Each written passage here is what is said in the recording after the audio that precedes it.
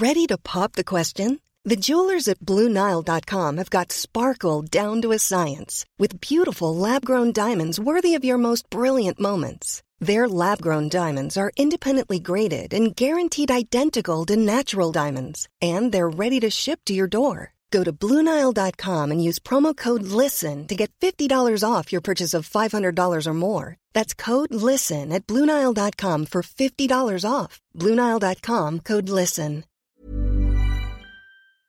Hello, Koshi here. Before we get into this episode of The Call, I've got a favour to ask. The bigger the AusBiz audience, the more we can invest in great content and keep providing quality investment ideas to you for free.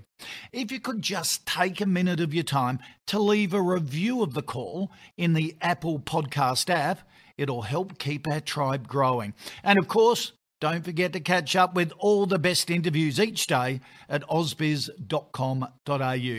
Thanks for listening. Enjoy the call.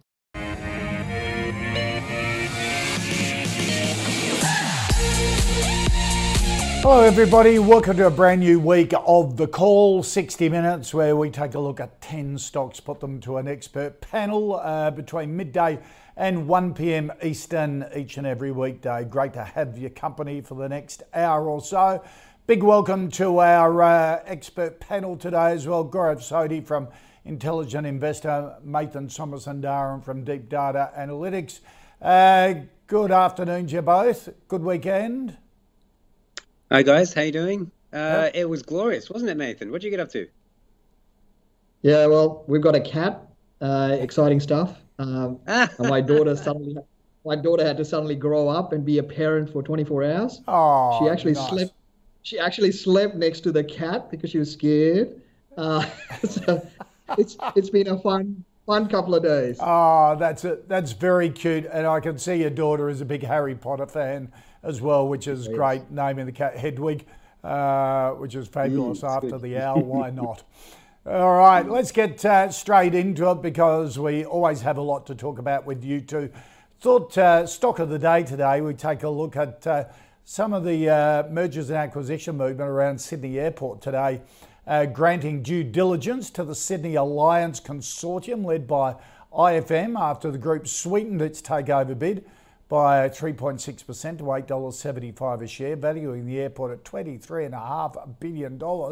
The bid follows two previously rejected proposals, which the board labelled inadequate. The non-exclusive due diligence is expected to take 4 weeks. Sydney Airport says the board's current intention is to unanimously recommend that shareholders vote in favour of the proposal in the absence of a superior bid.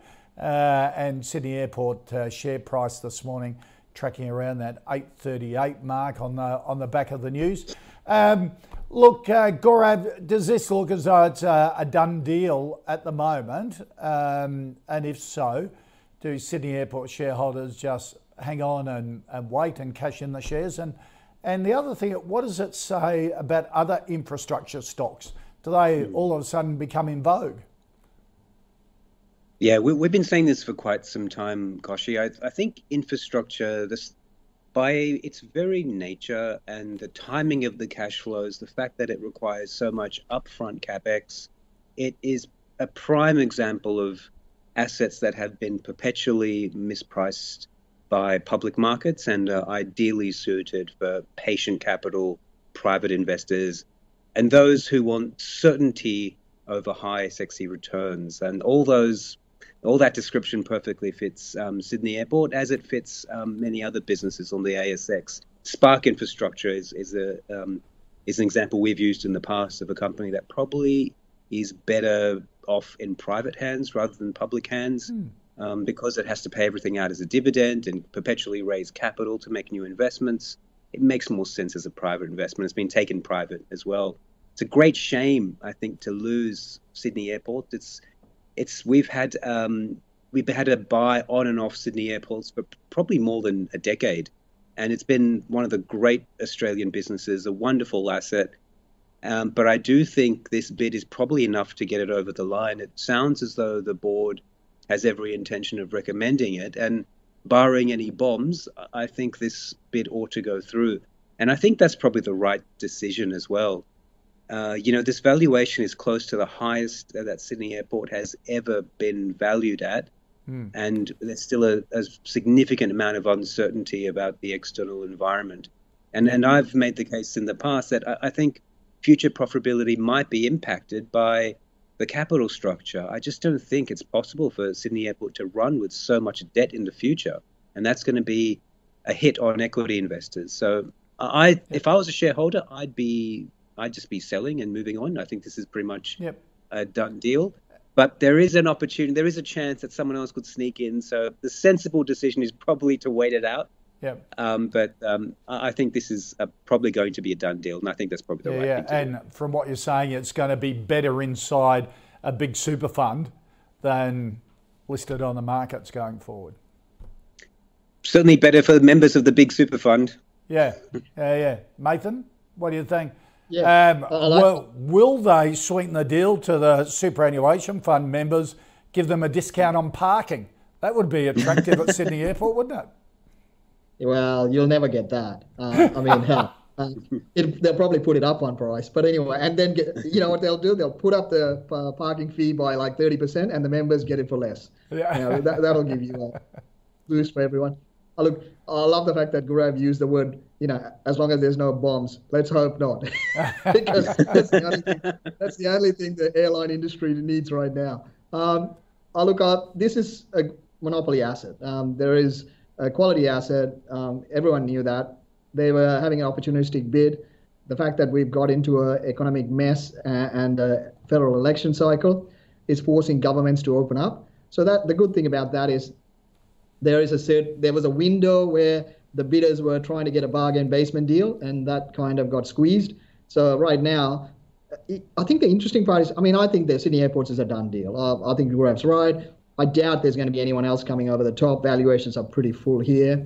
But if you're a shareholder, you got very little risk in holding, so why wouldn't you hold? Even if the market crashes, you've got to take over a bid that's holding your share price. So it's probably a safe bid. I don't see any fundies selling out in the short term, so it should be okay. But what this is actually telling you is that the super funds are willing to pay top price for an asset that will deliver into the future. And because you're paying a top price, your returns are not going to be great. But what they're saying is the risk in the rest of the market is a lot higher. The uncertainty going forward is going to be a lot higher. So that's where the infrastructure assets are getting the interest. I think there's going to be more that's going to come into play. I know people are looking for the next target. APA gets mentioned a lot. I like that around here. It pays a good yield. So if you think about the long-term cash flow model, I think APA stacks up quite well. I know Spark Infrastructure has been there. I think a lot of these infrastructure stocks are going to go into that play, because when you get into this low growth environment, these kind of guys, boring is sexy again. So these guys are back on. Yep, absolutely. All right, let's get into the stocks you've sent in for us to have a look at. Jamie, Nathan wants a view on Seek, the big employment platform. It's in the education employment as well and general, and it's in a bit of online education as well in that recruitment area and career enhanceability. What do you think of Seek? They had a few problems with their question marks over their China investment a year or two ago. Oh, look, this is the old tech. You look at realestate.com, Seek, and car sales. The guys who got in early on, all three of them have been phenomenal winners. The management in all three, very high. Management done really well. So it's hard to doubt them. They've done well, but the reality is everyone knows all three are good. Everyone knows the macro in all three have been really good behind them. They've done really well. They've really well run. So I don't see any bad news, but everyone knows that. It's priced in for that. And I know Gaurav's a big fan. I'm sure we'll get a PhD on this soon. But in saying that, I think everyone's priced that in. You're in a market where growth is priced for a lot more than perfection in some of these cases, but these guys deserve it. All three of them have done really well. So I don't have a problem. If you've been there, you've had a ride up, I wouldn't sell them. I'm happy to hold them because they've proven time and time again to do well. But if you've got fresh capital going in, I think in the shorter term, you probably will get it cheaper. In the short to medium term, I'm not jumping in. It's in my shopping list. Okay. Gaurav, Nathan's throwing down the challenge. Yeah, he knows very well. It's a business we've liked for a very long time. Again, we've owned it and had a buy on it on and off for as long as I can remember. And the last time we bought it and had a buy on it was during the pandemic. And I believe we've actually sold it since. I've got to jog my memory on that, but I think we have sold it since. So it's no longer in the funds, but it is a hold for us at the moment.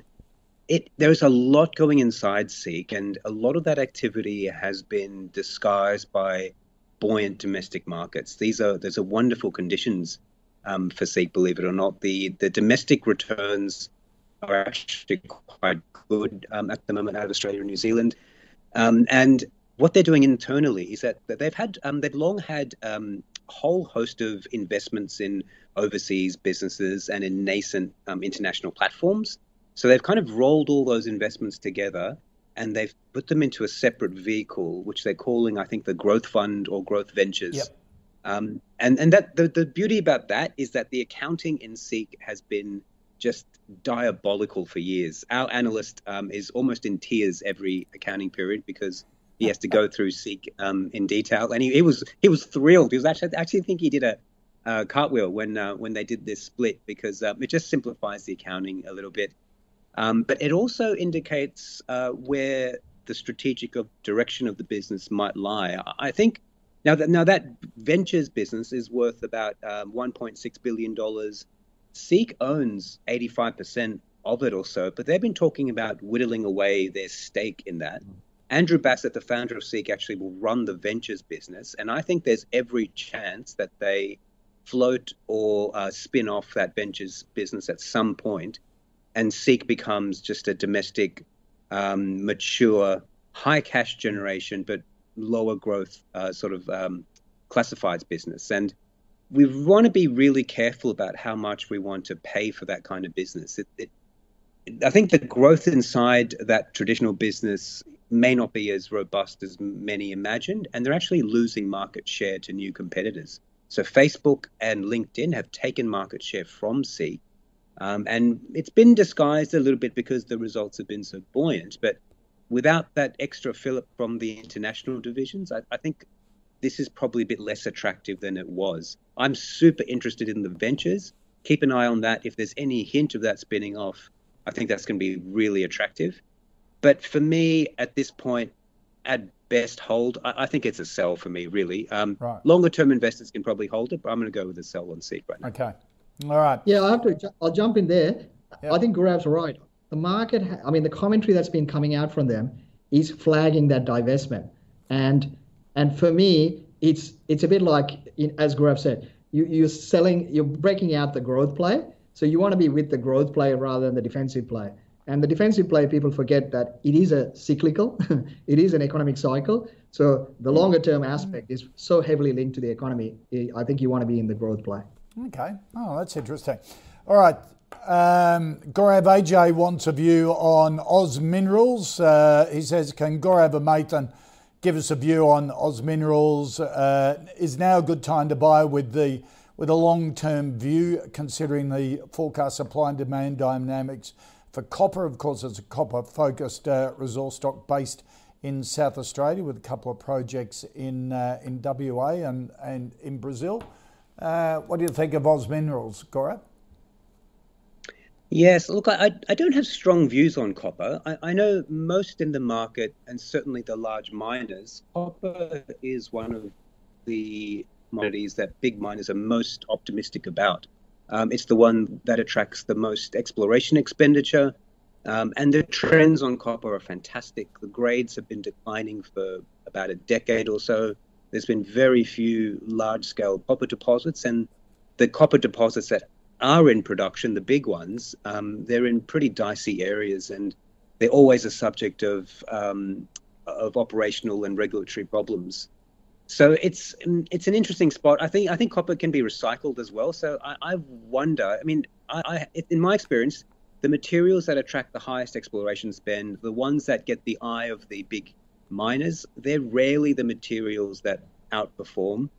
And my suspicion is that's probably true for copper now as well. I'm not that keen on. I'm not actively going out and looking for copper exposure, But if I was, Oz Minerals, tell you what, this is one of the best copper mine, probably the best copper miner in Australia.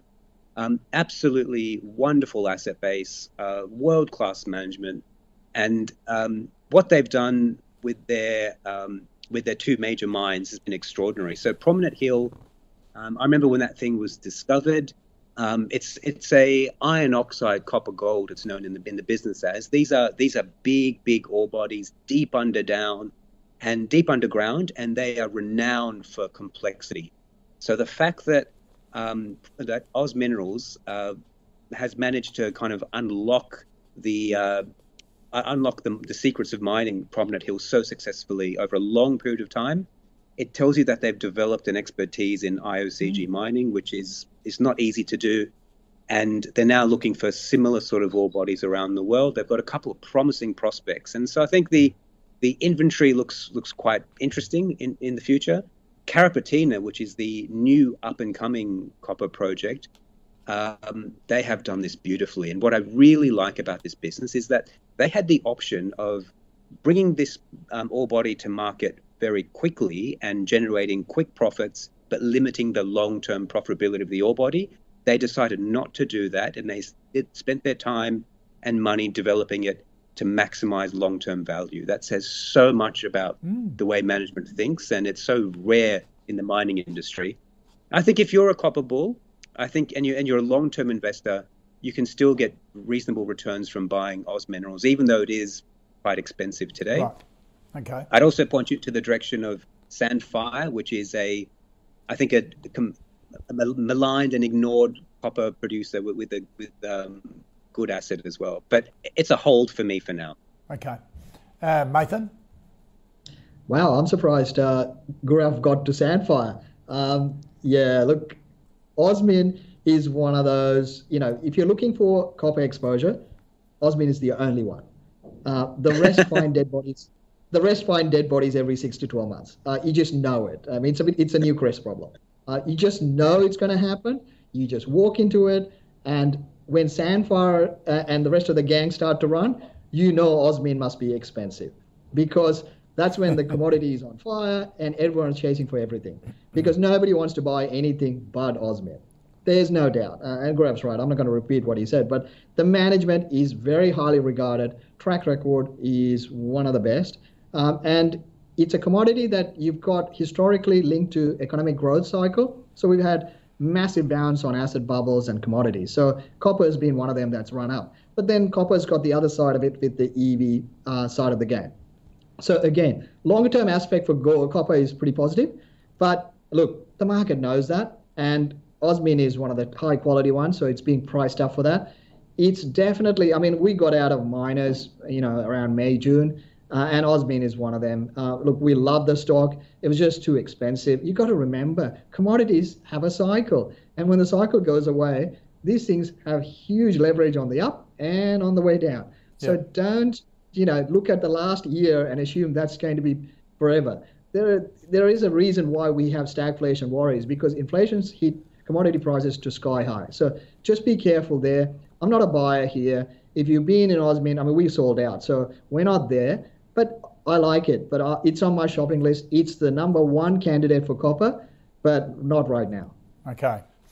All right. Enrico Mathan wants a view on nutritional growth solutions. Now, didn't know much about this. It's basically a nutritional health company focusing on kids.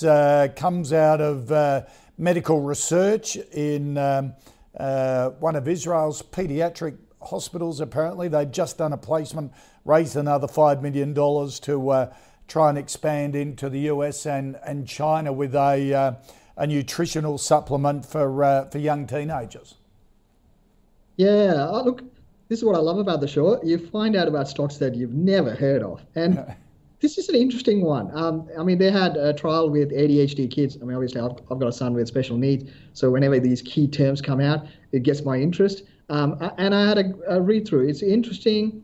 Look, it's got a few red flags. It's a micro cap. It's a very small micro cap, recently listed, and it's already raising money. These are flags that always worries me. And then, you've gone for the bingo words. We want to expand into US and China. I mean, it's always, it's the words that the market wants to hear. And that always scares me as well. So at the moment, it's like a biotech on the food side. So you're paying up for, they deliver. The track record since the IPO is not proving that. The market doesn't believe that. So I'm waiting. It's one on my watch list. I'm not jumping in. I want to see them execute, get things moving, and the tractor, when the rubber hits the road, you want to see some performance, and then I'll jump on it. At the moment, you just got to trust management, and it's such a small micro cap, and they're going to be raising a lot of money to get this thing up and running. So I don't think you need to be the guy who's paying for them to do that. Okay, Gaurav? Yeah, very interesting little company. Again, I'd never heard of it. So it's a $24 million business.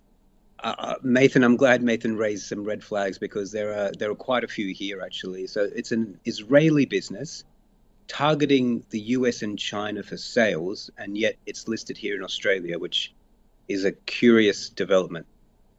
Historically, that does not bode well when you have that kind of dynamic.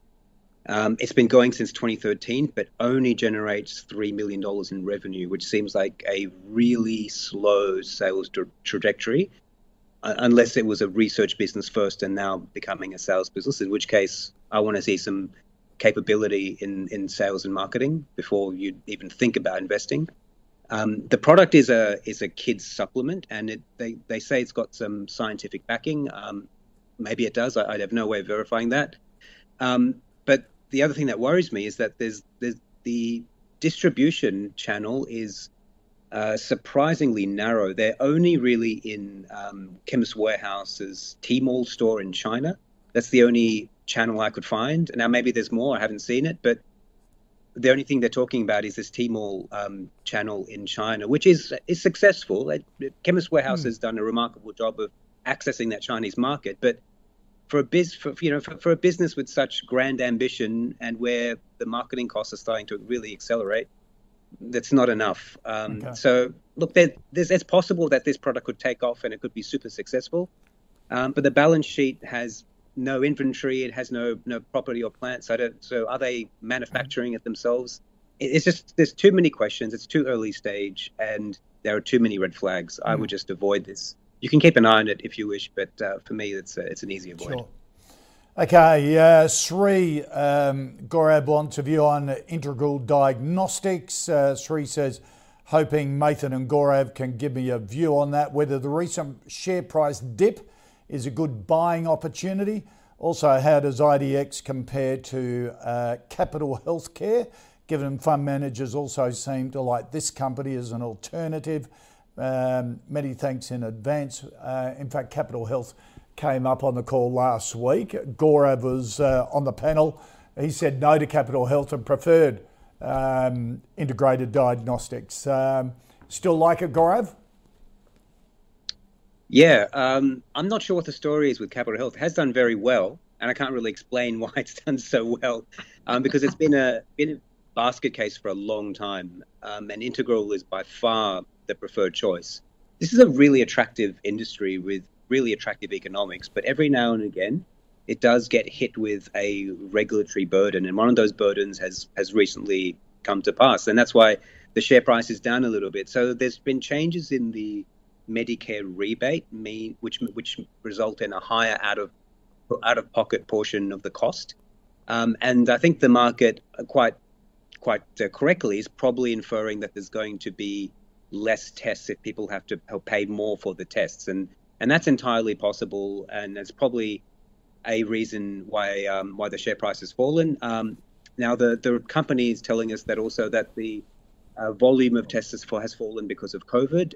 Now I would have thought the market would be happy to look through that, because if you need a test, you can delay it for a little while, but there comes a point where you can't delay it any longer, and I think once we reopen, you'll probably see a very strong rebound in those test numbers. It's also been losing market share, and I think that's probably another thing that scared the market a little bit.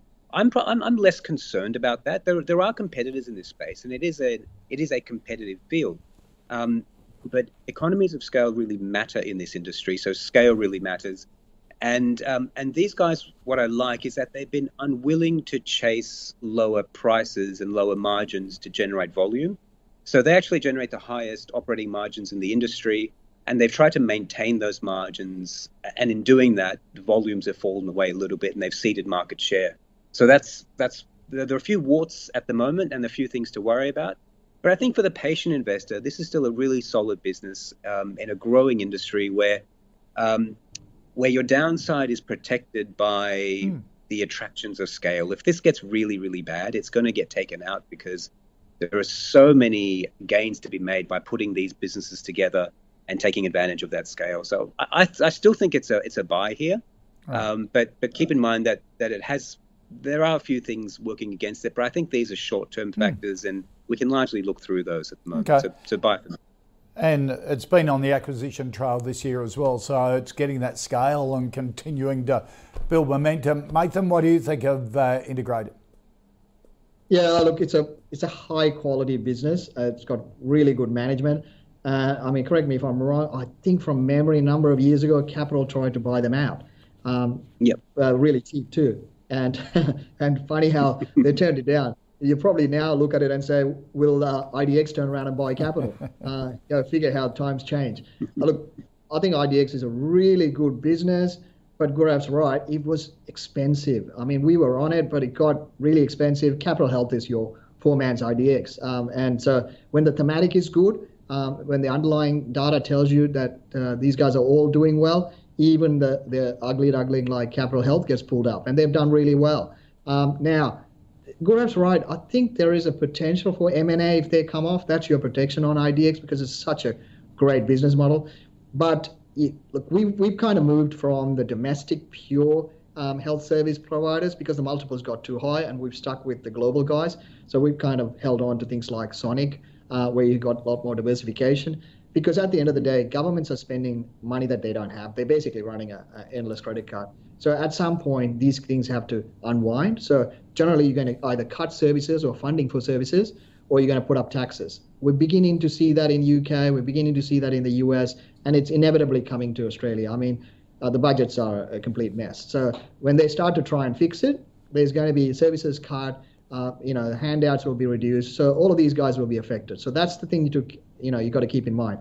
So you wouldn't want to pay extreme multiples, but look, IDX is a great business model. If it gets beaten up, I'm a buyer, but around here, it's still expensive. There's too much expectations. The macro is going to start to turn against them. So I'd be saying just be careful. Okay. All right.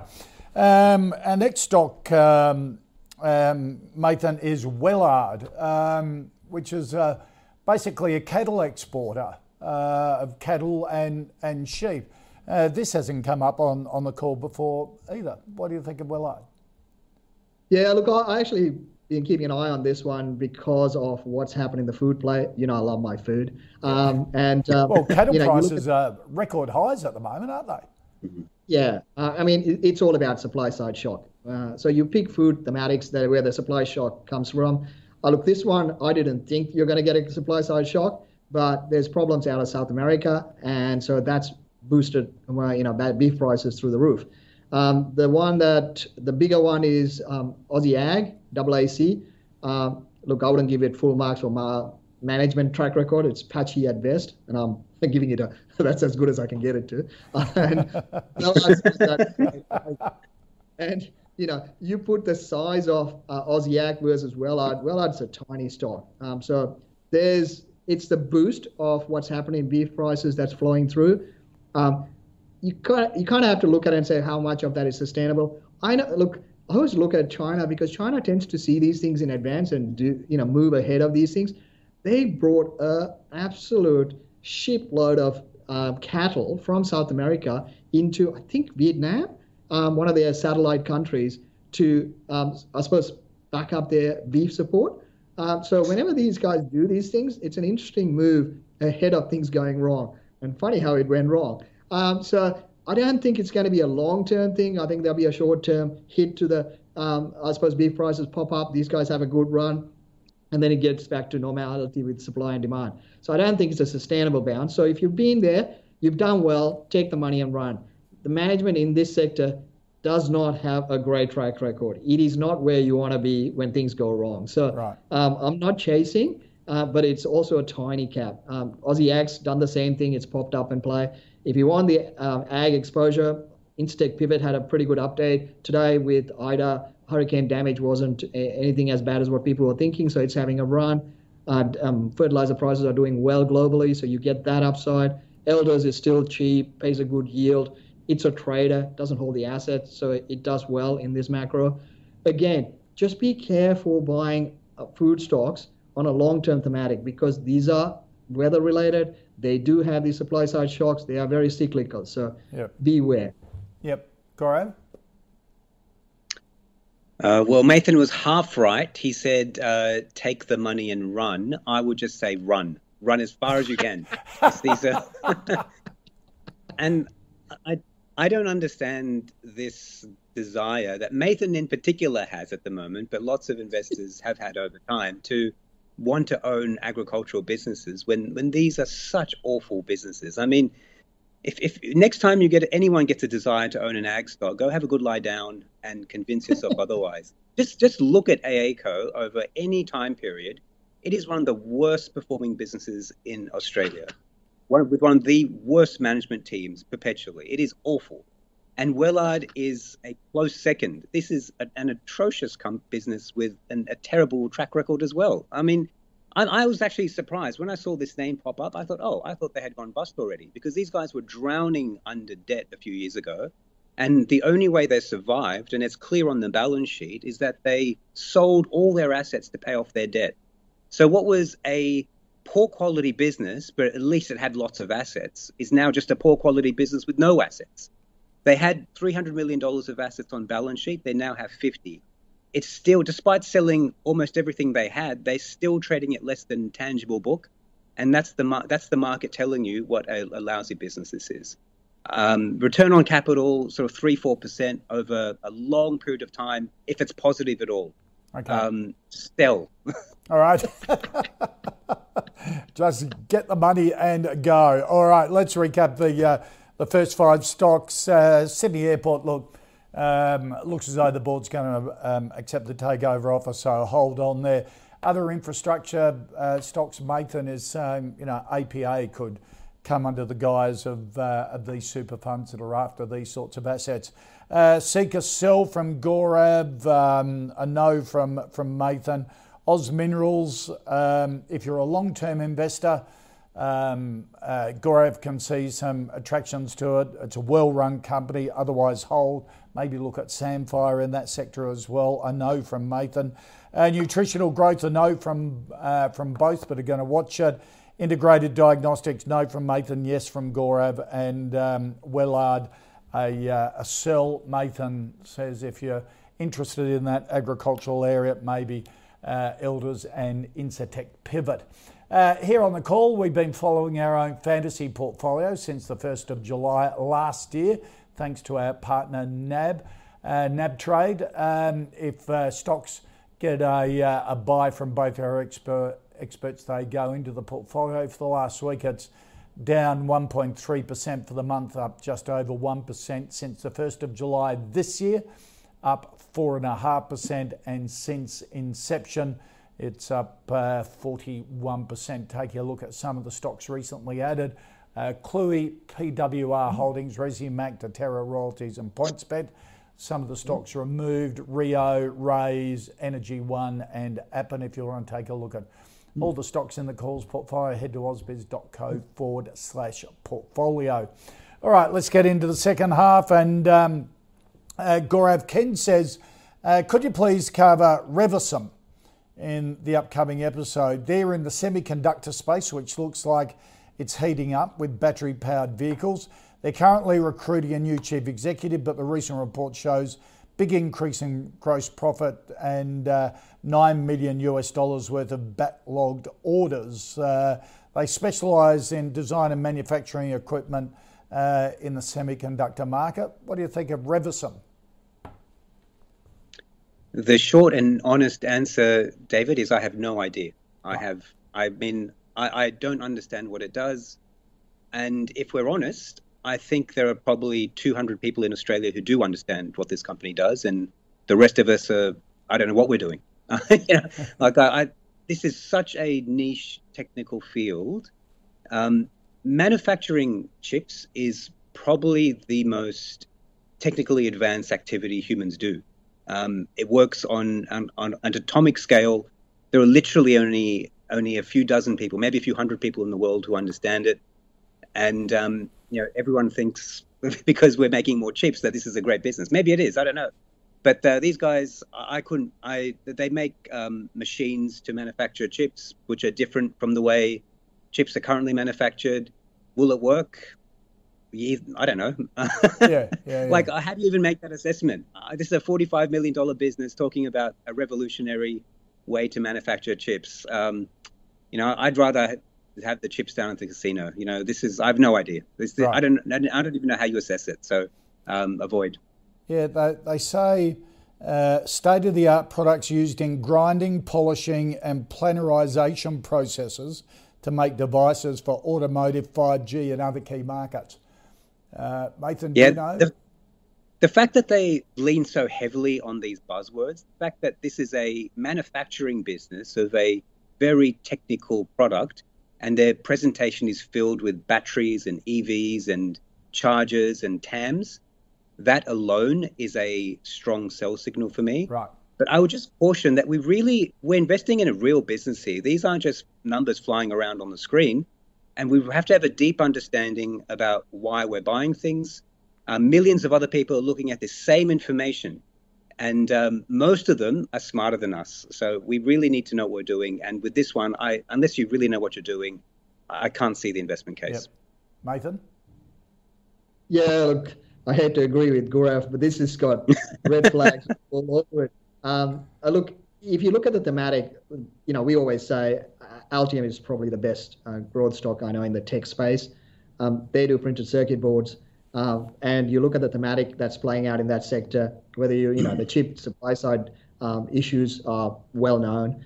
There's only a few countries that do it at scale. It's not something that you can just, turn on and do it next week. This takes years, decades. So to change that dynamic, trust me, I worked in tech for years, finance tech, and to get a finance business model to change infrastructure is the hardest thing. It's like getting blood out of rock. So when you go into an industry that's been around for a long time and you're trying to change the dynamics, look, it could be the answer, but it's going to take time. They're going to burn a lot of money. The share price performance over the last couple of years is telling you it's just hard and getting harder. And now they'll probably need to raise more money. It's a 40 mil market cap. They need to raise more money to keep it going, pay everyone's salaries while they try and do this. Now, if they do deliver, that's a big turnaround. And it's one of those things, till they actually prove what they're doing, it's too hard. You're punting on management and hoping that they deliver. I've lost plenty of money trying to do that, so don't do that. Okay, let's go to something that we're a bit more familiar with. And Margaret, Nathan wants a view on Westpac for an income investor. Yeah, look, I mean, the banks, it's an interesting play. At the end of the day, the banks are a cartel that's not a cartel, that's backed by central banks and governments. We had a royal commission and nothing happened. The banks are doing what they do. They're finding third party to lend out as much as they can. Reserve Bank is pushing them to lend as much as they can. Around September, October last year, they were actually cheap on a relative cycle. And then now they are expensive. You look at where we are in the cycle, I think the banks are relatively well priced. It's not cheap. We like insurance sector in the finance sector because I think they're cheap and they're to benefit from the cycle that's playing out. In a reflation play, in a premium rising cycle play, I don't think the banks are going to deliver much more. Westpac, look, the banks will be okay. They'll still give you yield. But if you look through the years, the banks don't do great, I suppose, investment on a capital basis. If you look at it on a total return, I don't think they've been great investments. They've had a 40-year cycle of falling bond yields and interest rates. That's coming to an end. Rates are going to go up. Asset prices will come down. Sure, the central banks are holding it for now, but you can't look at it over the next 5 to 10 years and say that that's going to remain. If it is, the economy is in real doo-doo. So the reality is it will change and the banks will struggle. All the easy profit-making cycles like FX, and credit cards and all of that are being killed by fintechs. Fintechs are basically chopping them on in all parts of their high margin plays. So they're boring, and they're really boring, and they're going to get even more boring. So for me, on a longer term cycle, banks are not a place to be. I know historically it's been, but it's a cycle. So don't get suckered in. Banks are good till they're not. So we've had a massive asset bubble, and banks benefit from asset bubbles. That's coming to an end. So just be smart about it, take your profit, move to other businesses. So give Margaret a suggestion for an income stock. So look, I mean, we've been a big fan of things like Telstra, things like ASX, things like, yeah, well, no. Like you think of Woolworths, these are businesses that are solid domestic businesses that are going to be around. They're going to be doing relatively well through the cycle, and they'll pay good yield. We're in a low growth environment. That means yield won't be as big. So you got to look at the outlook and then manage for that. Yep. Things like APA, it's come back, it's boring, it pays 4 or 5%, and it'll do okay. So this is the thing. You have to look at the total return basis. Banks tend to pay you good yield, but the share price can be quite volatile with the economic cycle. So you just got to understand the cycle you're in. Gaurav? Yeah, this is actually a very complicated and difficult question. I know it sounds easy. It's a big company. Everyone knows it. But it's a very difficult question to answer, because for an income investor, I think that the yield is probably safe around 4% or so. And that sounds pretty reasonable, actually. You get franking on top of that. So if that works for you, then you could probably make a reasonable case on a yield basis. But I think one of the errors investors make often is forgiving a lot of other sins in the act of accepting the yield. On a total return basis, the banks, I fear, are actually being slowly disrupted, but the disruption is being hidden by the cycle and also by extremely strong property prices. Now, Australian banks are unusual in two ways in the world. One is that they are quite heavily invested in technology, and I think that's good. And the second way that they're unusual is that most of their mortgage books are made up of real estate, of mortgages. Sorry, most of their loan books are made up of real estate, and that could be the thing that protects them. Because I think I actually agree with Nathan that all the other businesses, personal loans, car loans, credit cards, merchant fees, all the other things that banks do are actually being severely attacked and successfully disrupted by smaller competitors. And all that action has been hidden by rising house prices and a mortgage book that keeps delivering profits.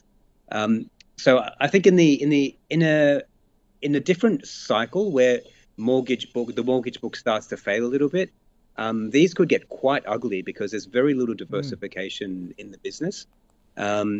I'm very careful about banks. CommBank is actually a uniquely, brilliantly managed business, wonderful franchise, maybe a top 5 business in Australia. All the other banks are miles behind, and I would actually sell and avoid all the others and have a hold on CommBank. Okay. All right. Now, Ollie wants a view. We might go back to you, Nathan, on this, because Ollie calls you out, saying previously talked fondly about ag stocks. So I think we know Gaurav's view on this. Elders, what does he think, for example, Elders, what does he think of rural funds, which is basically a real estate investment trust across vineyards, cattle properties and agricultural plants?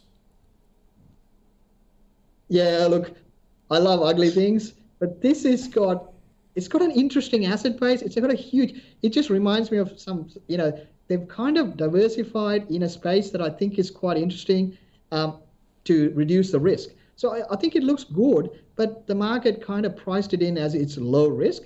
I think you've got to be careful. When you're looking at ag sector, I don't care whether you're just looking at the property or the actual execution of the business, all of these carry a lot of risk. When things change, it can change quite ugly. So what are you buying it for? So for me, Elders, I think it's a well-run business. It's a trader. It's not holding the asset, so it benefits from the cycle. Fertilizers, Insect Pivot, I can understand the whole thematic. People are trying to get more out of this. Food prices are high, so that flows on. They're willing to spend on fertilizer. Now with rural funds, they're managing a lot of property assets that are quite well priced. I mean, rural properties are as good as they've been for years, decades. So in that context, they're as good as they get. You're getting a decent yield, but that's all based on the asset value. Now, if the asset values start to fade off, you could be in a declining trend. So for me, it just comes down to if you've been there and you've run up, you've done really well. Now take the money and go to something else where you get total return. You've got to think of total return. So when the cycle turns, share prices will come off, your yield won't be as good. So it's a bit like, I don't want to be in agri stocks or mining stocks or retail stocks for yield. That is always a bad sign. So don't get carried away with the yield. Look at the total return. And I don't think this one stacks up. Yep. Gaurav, no, you don't like ag stocks, but what about agricultural property? What about a REIT like this? Yeah, the clever thing about rural funds is that it's found the most profitable part of the entire value chain here, and it's built its business around that. So property is actually the best part of the value chain. So what these guys do is they own property, orchards, cattle stations, and then they collect rental income from the optimistic souls who operate those properties and try and make money out of them. And they've done that for a while and done it quite successfully, but they're now doing a bit of a pivot, and they've sold a lot of their legacy properties. So I think they've sold a big chunk of cattle stations and some fruit trees or orchards, and they're now moving into nuts. So they've just planted a whole bunch of and purchased a whole bunch of, I think it's macadamia, some sort of nut. I can't remember which one. Nathan, also being a nut, might know, but I can't remember which one. It's macadamia. They did a capital raise recently, didn't they? And that was one of the things they were going to invest in. That's right. When I quite like the hustle that I see here. I like the fact that they're willing to change up their asset base and pursue what they think are the best opportunities. I think that looks good, and the record here is quite good. It's a controversial business in the office, and it divides the analysts at Intelligent Investor because if you look at this just on the numbers, it actually looks pretty reasonable. But then you turn over to the cash flow, and it's just all over the place. And for a REIT business, it probably should be a bit more consistent. So we haven't really worked out what's going on with the cash in the business, but it's clear that the property values run through the profit and loss statement. So I know the PE says it's 7 or 8 times or whatever, but you can safely ignore that. And if you just look at this on a cash basis, it is actually quite expensive, and the yield might not be as sustainable as you might think. I think this is interesting enough to hold, and I like the fact that management's trying different things, and I'd be willing to watch it for a bit longer. Just hold. Yeah. Just backing that up, part of the capital raise was to buy water rights as well. Yep. 8.5. So they really are entrepreneurial. Harry wants a view, Gaurav, on Coronado Global Resources. Harry says, like to ask Gaurav and Nathan next time about Coronado. Coal prices are flying. They like Whitehaven and give that a bit of love. What about Coronado? Of course, has metallurgical coal in Queensland and also some mines in Virginia and West Virginia in the US.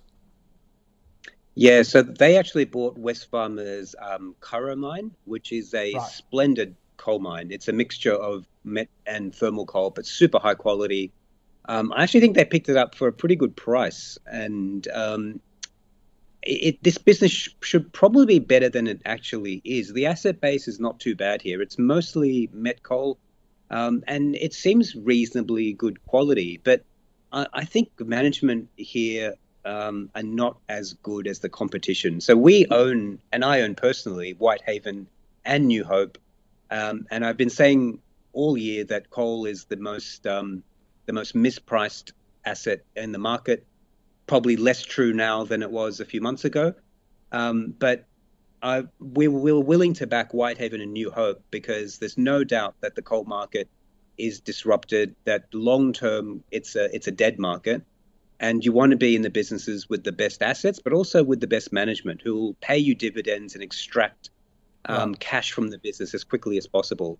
And Whitehaven and New Hope have long track records of doing that, wonderful managers, and these guys do not. In fact, they've raised capital twice at very low prices, and I'm a bit wary of how this business was hobbled together, how it was sold in an IPO, and the incentives of management. I'd probably give this one a wide berth. Okay. I know it looks good on an asset basis, but you really want management to be exceptional in this sort of difficult space where you have a short amount of time to harvest as much cash as you can. So stick with Whitehaven, stick with New Hope, avoid this one. Nathan? Yeah, look, sadly, I have to agree. I mean, coal and uranium are the hot energy plays at the moment. As with anything, if you've been a dog long enough, suddenly you get supply-demand problems coming in. And that's what's happened to coal. But look, just in the last couple of weeks, China is moving to, I suppose, suppress speculation in coal. So those kind of moves are always red flags as well. Now, if you look at, it's not a small cap. I mean, it's 2 billion. So Gaurav's right. In your tough sector, you always back the top guys who got the best management. And the reality is Whitehaven and New Hope are the best managers in that sector for us. And they've proven that. And trust me, I've listened to Gaurav badger me about these things for years. So the reality is it's a proven fact. And in this cycle, you want to be with the best guys and the biggest guys. Because if it goes a bit pear-shaped, if China decides to pull it down, you've got liquidity, you can get out, management's good, cash flow is there, so it'll hold up better than most. This is when you don't want to be in the high beta play when the risk is high. So I'm not chasing Coronado here. Okay. It's just too risky. All right. Our final stock, Riley wants a view on Iris, the big financial technology and software business. They're into market data, financial advice, superannuation, life and pensions here through Asia Pacific, North America. Have been chased, Nathan, haven't they, by EGT Funds Management. They've made a couple of offers. The latest one at equivalent of $15.91 a share. The Iris board looks as though it's going to recommend to shareholders. I hope so. It's probably the best deal they're going to get. Right. Look, Iris has got, it's a first mover. The cost base for clients is pretty good. So it kind of worked well. It's not the greatest product out there. But look, it does quite well for what it is. But it's always got the problem of how does it grow? I mean, it's a regional play. For a new, when it goes into a new region, they'll have to come up with new products. It's the flexibility in the product to adjust to that and be able to compete with big players out there. There's some big gorillas out there in that industry. So it's not the easiest thing to do. So growth is always hard. It makes sense for consolidation for the big players to start or the medium players to buy each other out to get to scale. And that makes sense for me. So this is the logical play for Iris. I hope they sell because if the takeover goes away, I see a substantial risk in the share price. So I'm not going anywhere near it. Okay. Gaurav? Yeah, I think Nathan has nailed that. The business is actually a good quality business, but it's struggled to grow because the factors that make it good quality in Australia are the same factors that prevent it from gaining market share overseas. Yeah. In that it's just hard to break into this industry, and it always will be hard. So they're always going to have this growth issue. They've done pretty well launching new products and trying new things. I think that's all been fine. But this takeover does appear attractive. I think it's going to go through. And if I was a shareholder, I'd sell into it. I think it's a good price for a reasonable business, and that should be the end of it, really. Terrific. Gaurav Sodhi from Intelligent Investor. Always great to catch up. Mate, that's Sandara, and we'll let you go and feed the cat and make sure it's still alive. Feed the cat. With the kids. Give Hedwig our best. Good to see you guys. Thank you. Thanks, guys. All right, let's recap the final five stocks. Revison, a no from both Nathan and Gaurav. Westpac as an income stock, a no from both. Gaurav prefers CBA if you're looking at the four banks, big four banks. Income stocks, Mathan prefers Telstra, Woolies or APA. Rural funds, a hold from Gaurav, a sell from, a hold from Mathan, a sell from Gaurav. Coronado, a no from both. They prefer Whitehaven and New Hope if you're going to look at coal, and with Iris selling, take up the takeover offer because it's a good deal. If you've got any stocks you want covered on the call here, put them in an email, the call at ausbiz.com.au, or tweet us using the @AusbizTV handle. To see all the stocks in the calls portfolio, ausbiz.co/portfolio.